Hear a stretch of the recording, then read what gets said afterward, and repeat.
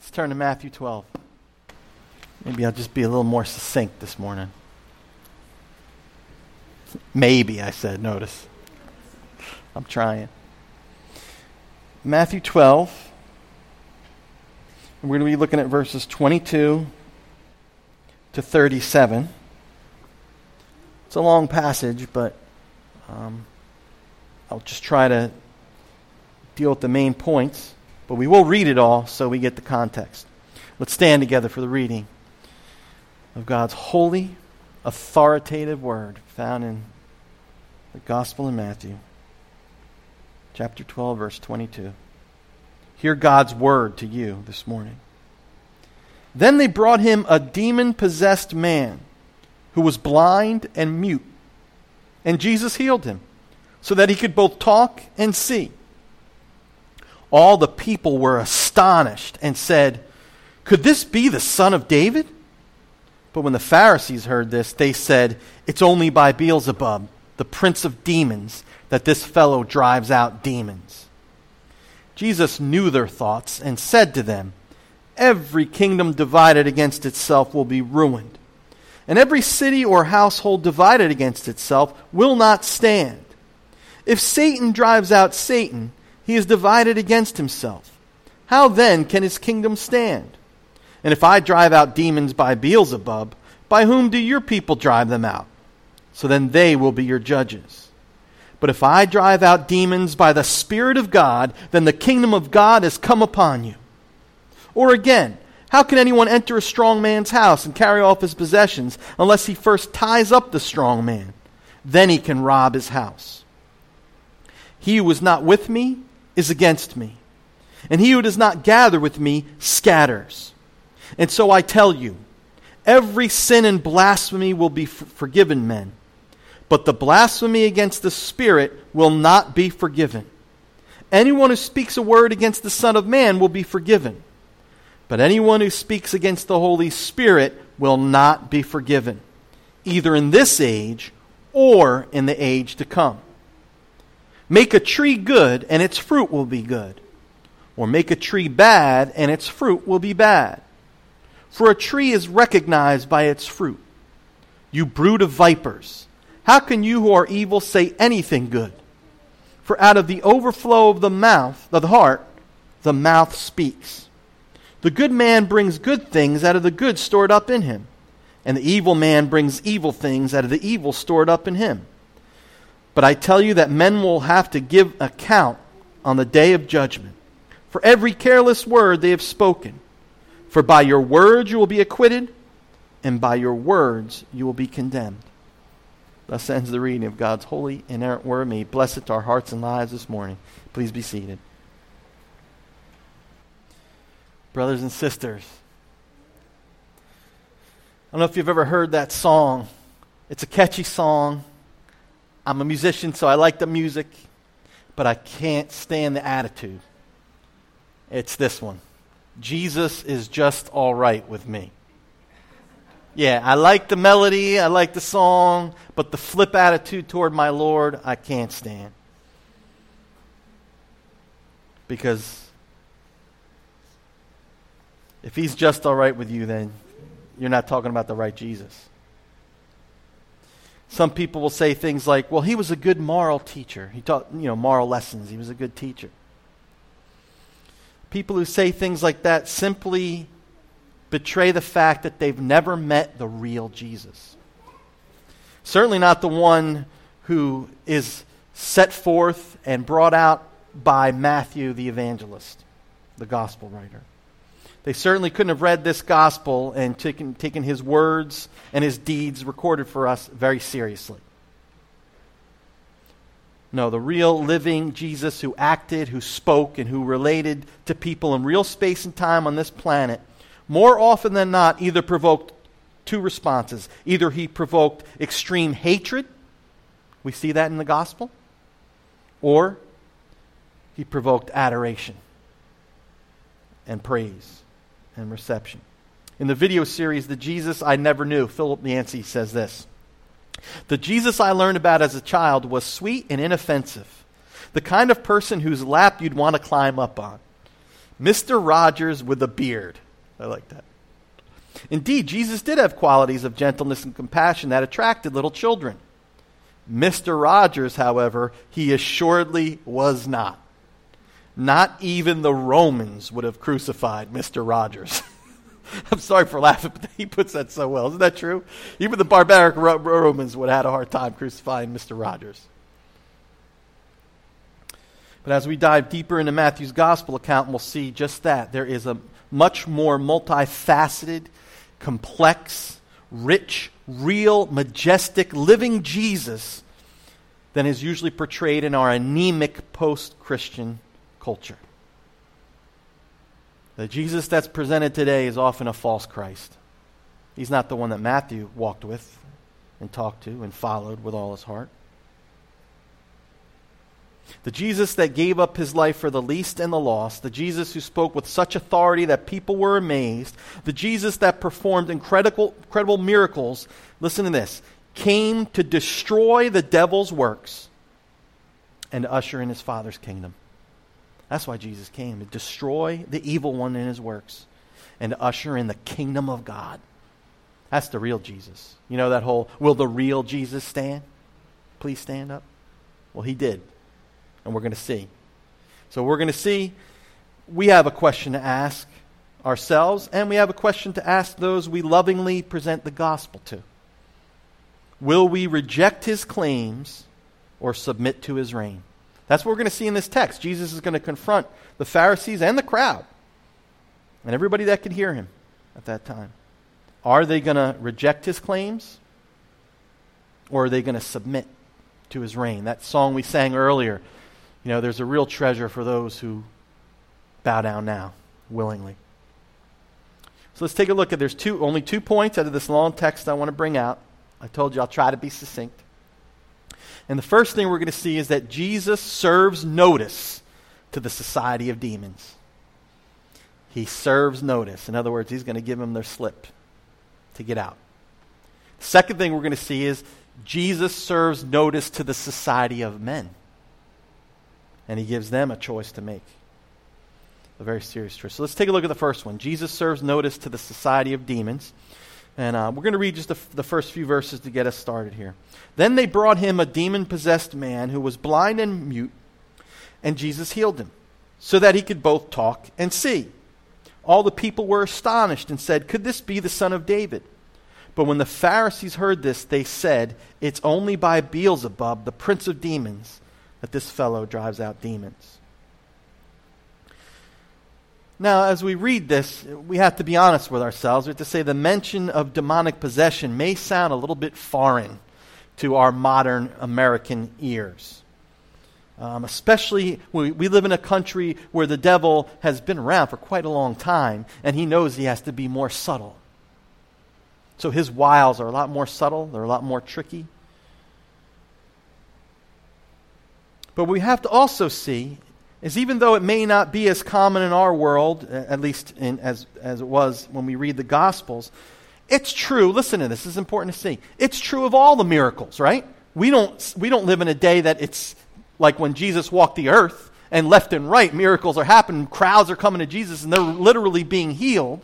Now listen, this makes complete sense.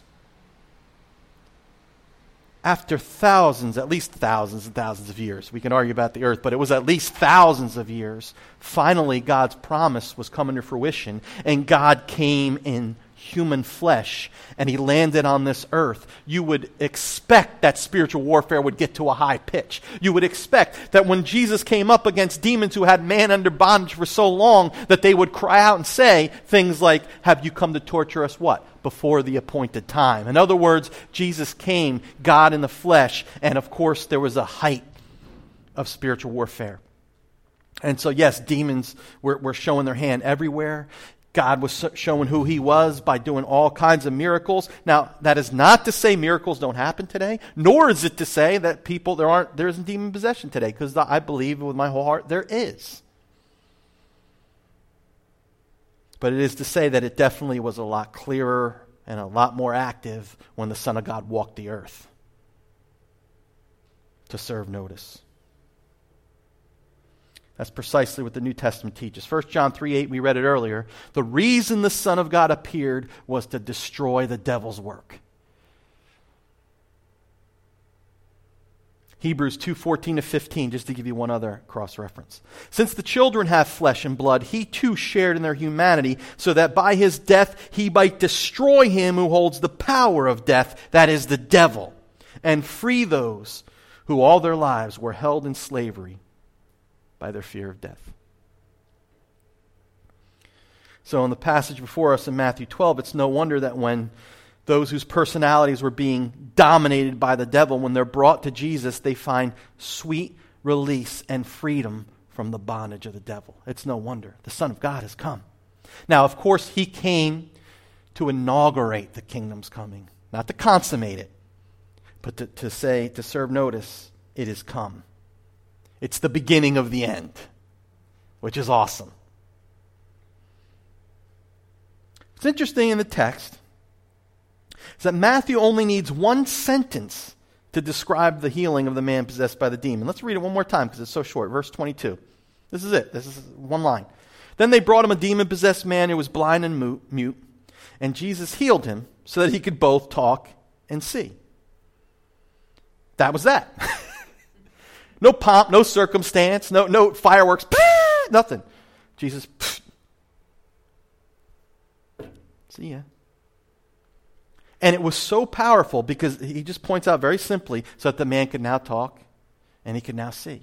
So that means the people in the crowd, you have to understand, at least some of them knew this man. They knew how long he had been blind and not able to speak.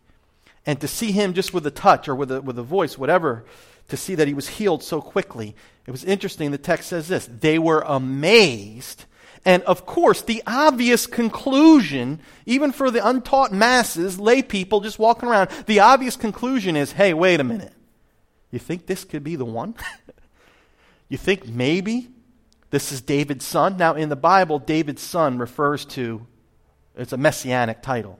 In other words, the Bible said another one from David's line would come. He would be on the throne. It would be David's son. They were expecting the son of David. And that's why they refer to Jesus here, or possibly. So now their minds are open up to the possibility that this could be the one. Now, you have to wonder, why were they just thinking possibly? I'll tell you why. Because, of course, Jewish folk were expecting the son of David to come the way David came. In majesty and in power and in glory. And so it was kind of contradictory to them. And so they were kind of scratching their heads, as it were. Like, maybe, even though he's humble, even though, look at him, there's nothing special. And even though, he's meek and mild, maybe this is the one after all. Because here's the obvious conclusion. Who else can instantaneously give somebody sight back and allow them to speak for the first time in however long? Maybe ever. And it's obvious that even some in the crowd recognized that this was not a normal situation of healing, but that he was demon-possessed. So now here's the interesting thing. Jesus there is serving notice to the sinister world of demons that their time is short. The crowd is excited. They think this could be the one. But then what do the Pharisees say? Because here's the interesting thing. The Pharisees couldn't deny what everybody was seeing with their own eyes. Something supernatural happened. So what do they say in order to, because it betrays their heart attitude toward Jesus? They say it's by the prince of demons he's doing this. In other words, there's spiritual power going on, but it's from below. It's not from above. In other words, they were proposing that Jesus was using the devil's power to free this man from the power of the devil. You hear how ridiculous that is? Using the devil's power to free the person from the power of the devil. So now, just as Jesus served notice to the society of demons that their time was short by freeing this man from demon possession, now Jesus turns to the society of men. Now listen, this is important. To warn them of their grim end unless they turn from their wicked ways in opposition to him. That's what he's going to do here. That's the second thing I want to point out. I told you I'd be as succinct as possible. Jesus serves notice to the society of men. Now, first he addresses the absurdity of their interpretation of his miracle. Look at verses 25 to 26. Jesus knew their thoughts and said to them, every kingdom divided against itself will be ruined, and every city or household divided against itself will not stand. If Satan drives out Satan, he's divided against himself. How then can his kingdom stand? Quick side note, I have to point this out. Notice something interesting in this text. Again, we could skip over it. Jesus knew their thoughts. We're not talking about a good teacher. We're not talking about just a miracle doer or a do-gooder. There's no one who knows the thoughts of men except for God himself. So Matthew is saying something about Jesus here to us, for us to consider. He knew himself their thoughts. Matthew was clearly pointing out the divinity of Christ. And so he gives two quick arguments. I'm only going to summarize them quickly for us against that evil consideration that he casts out demons by the prince of demons. The first one is this: every kingdom divided against itself cannot stand. The idea of Satan driving out himself, Jesus is saying, is ludicrous. It's ridiculous. And then, the argument, it just stands by itself. Obviously, there's no way that Satan's kingdom could stand if he behaved in that way. But secondly, and this is interesting too, he says, if I drive out demons by the prince of demons, then by whom do your fellow Jews drive them out? In other words, you're condemning yourselves. Because then you'll have to conclude they're doing the same thing. And then that would put them what? In the league with Satan. So their argument proves too much in that sense. That's what Jesus is saying. But then Jesus leads them to the correct conclusion. But if I drive out demons by the Spirit of God, then the kingdom of God has come upon you. And that's the point. The point is, in the person of Jesus Christ, the kingdom of God had come into this dark, wicked, broken world. It has been inaugurated. The Pharisees are confronted with a clear demonstration of the power of God. And they can't deny it's a supernatural miracle, but they hate Jesus so much, they're so filled with spiritual pride and self-righteousness that they say it has to be an evil power. And here's something that we could almost miss. It's so subtle in the text. Notice how heinous their behavior is. Just when the crowd starts considering the claims of Jesus for the good of their own souls, they're interested. They're thinking this could be Jesus. This could be the Messiah. It's then that the Pharisees jump in and claim that he's doing this by the power of the devil. In other words, they're derailing the evangelistic work, as it were, of our Lord. And we need to see how serious that is. It's a very serious thing. So not only were they refusing to enter the kingdom of God, but they were a hindrance to those who were considering it. Do you see that? So not only were they willingly refusing to receive Jesus and acknowledge who he was, but they were putting up a stumbling block for the people.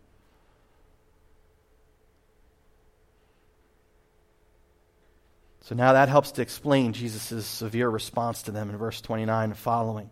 I'll summarize it. He basically says this: I tied up the strong man and I plundered his possessions. Okay, Jesus is saying you have to tie up the strong man before you can plunder his possessions. And what Jesus is saying is, I have bound Satan.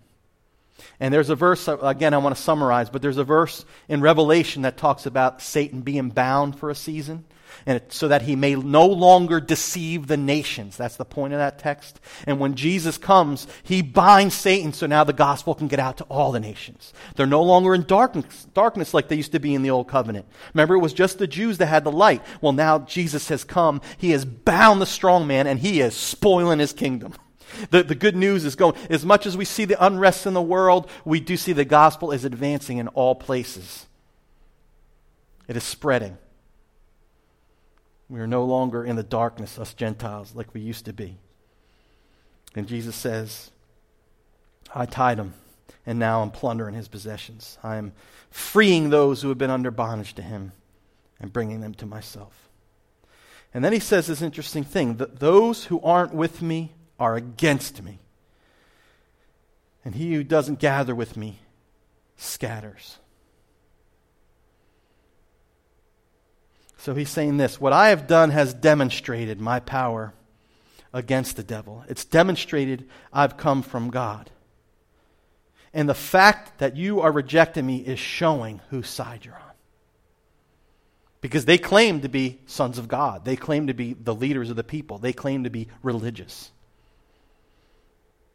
And he's saying, you're either with me or you're against me. And if you're against me, it's interesting. The thing that you claimed about me is what? True of you. And let me serve you notice, and this becomes one of the most scariest passages in the New Testament. He's saying, let me serve notice right now, you are skating on thin ice. Do you ever hear that expression? You're getting dangerously close to crossing the point of no return. That's chilling. You should have goosebumps when you think of that. Now why? Why were they almost on the precipice of the point of no return? Because they were on the road to committing what Jesus basically calls the unforgivable sin. Whew. It's a heavy passage, isn't it? You don't see that verse quoted on Facebook as like a nice little snippet to invite people to your church, do you? Because I see like on Facebook people are, this is what I'm preaching on tomorrow. You know, it's always like a nice, exciting, he was pierced for our church. So if I was going to put this one, we'd be smaller than we are now maybe. I don't know. No, but it's powerful. He makes it clear that speaking a word against himself can be forgiven. But speaking against the Holy Spirit will not be forgiven. And he says this is a powerful thing. Either in this age or the age to come. Wow. He's saying even in the life of the world to come, if you committed this particular sin, there is no forgiveness. Now, I would have to say, we would probably want to know what it is to commit blasphemy against the Spirit. Because I know I've seen in my own Christian life a lot of times when you've had Christians with tender consciences. I would hope that we would all have tender consciences, but especially those whose conscience are very tender. They have come to me and said, "I think I've committed this sin, the blasphemy against the Holy Spirit." And it's praise the Lord. It's usually nothing even close to this. I'm thankful that they're convicted of their sins, but it's good for us so that we would understand what this is, so that we are not overly, we're not overly sorrowful about it. So this is what we're going to see. This is what I believe it is, and then I'll try to explain it. It's when the Holy Spirit makes the truth abundantly clear about Jesus, and one deliberately, willfully, and repeatedly not only rejects his clear witness to Christ, but also encourages others to do the same.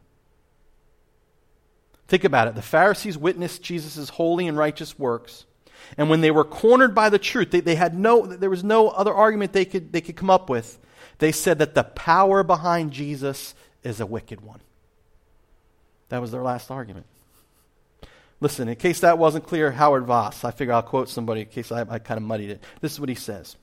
This blasphemy consists in adamantly setting oneself against Christ and attributing to satanic power that which he did in the power of the Holy Spirit.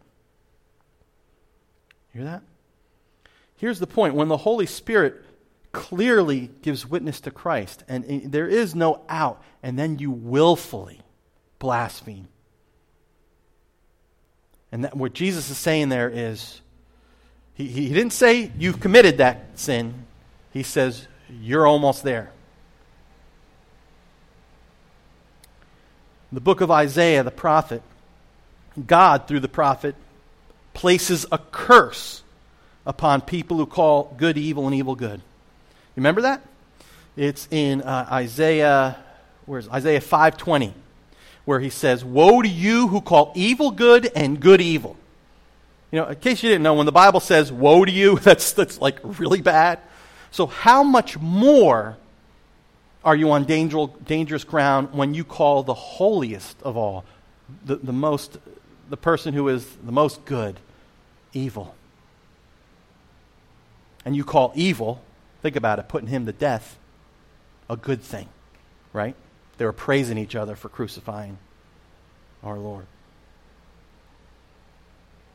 But listen, here's a warning that's even in the Old Testament, and it's only made stronger in the light of the full sun, in the light of the gospel being clear in our day. I don't know if you know this proverb. It's 29:1, and it says this: "A man who remains stiff-necked after many rebukes will suddenly be destroyed without remedy."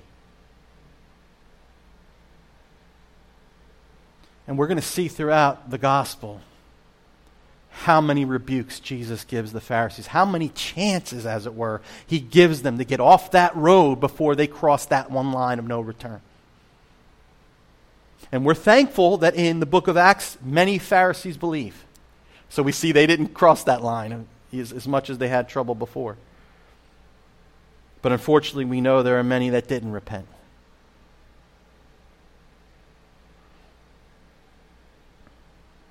So in serving notice to the demonic world that their grip on mankind is coming to an end, Jesus also serves notice to the world of men and calls them to choose their sides wisely.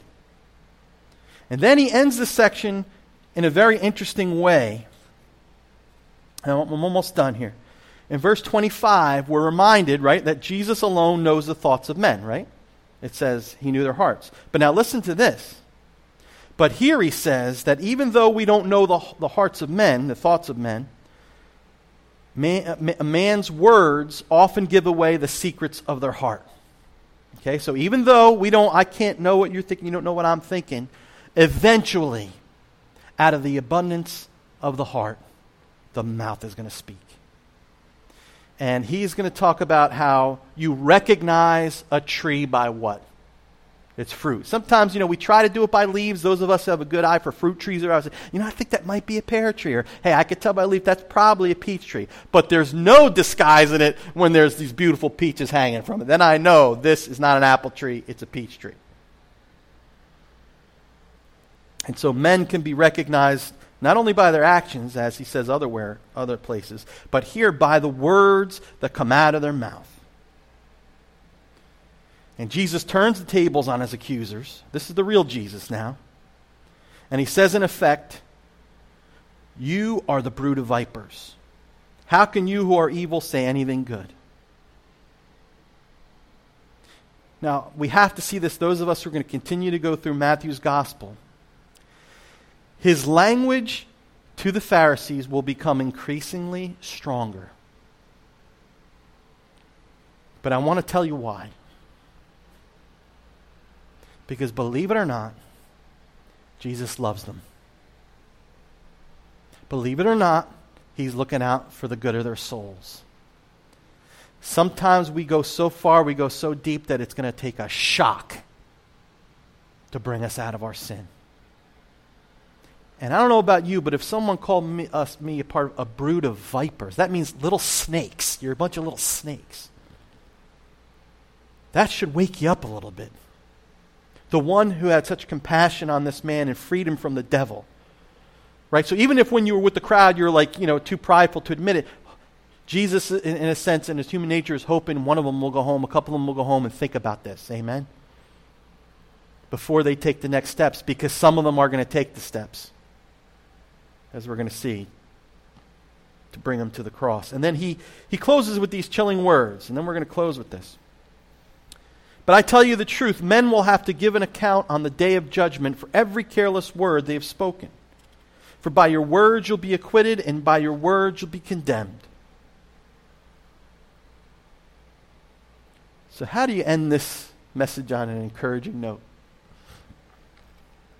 And I'll be honest with you, I didn't have to think hard about it. I didn't have to look and pray and think about it, because I think the silver lining amidst the clouds here is very clear. Jesus says something that you might miss, and I'm thankful he showed it to me, and I didn't miss it. He says, "Make a tree good, and its fruit will be good." And you're looking at me, so what's the relevance? The relevance is this: God is in the business of recreation. God is in the business by his grace to make us new in Christ Jesus. And the only hope the Pharisees had, the only hope the crowd has, is that God in his sovereign grace, Jesus in his mercy, would open our eyes, give us new life, and make the tree good. That's good news. That's good news for the humble, because the humble recognize their need. It's good news for us who are all messed up, because we know there's hope in Jesus. It's not too late for us. It's even good news for those who have been fighting him up to this point, because it's a day of grace and they haven't yet stepped over that point of no return. But brothers and sisters, this is the real Jesus. He's not a hippie Jesus. He's not a love at all costs with no holiness Jesus. He's the real deal. And only he is worthy of our worship. And only he can deliver us from the work of the devil, who still, he doesn't possess Christians, but he oppresses us with so many wiles, with depression, with doubt. Millions of ways he has. But the awesome thing is Jesus has his number. Jesus has bound him in the sense that he can only go so far. And someday, Jesus will cast him into the lake of fire. And he will deliver all who have received him with open arms, no matter how humble, no matter how weak, no matter how imperfect. Let's pray to him. We pray to you, the Prince of Peace. And we acknowledge, Jesus, you are the one who was to come. There is no one else. And that you are in the midst right now of bringing men, women, and children to repentance and faith, and delivering them from the bondage of Satan and the fear of death.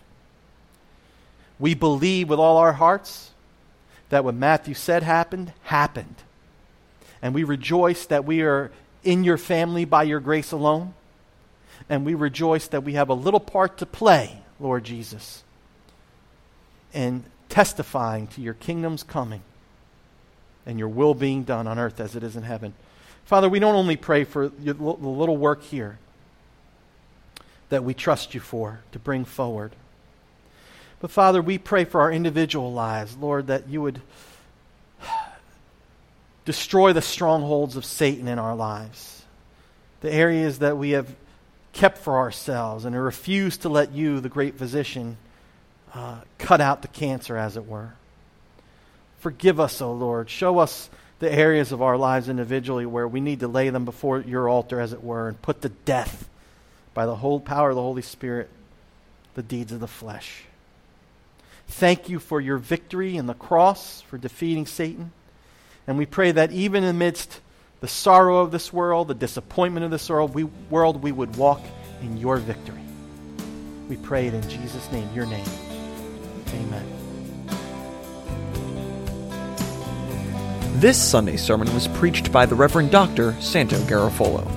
New City's Sunday sermon is recorded live on location at New City Fellowship of Atlantic City. If you're in the Atlantic City area, stop by. Our address is 215 North Sovereign Avenue, Atlantic City, New Jersey. Visit us online at newcityac.org. That's www.newcityac.org. Oh God is written and performed by the Reverend Dr. Santo Garofolo. Join us next week for a brand new New Cities Sunday sermon.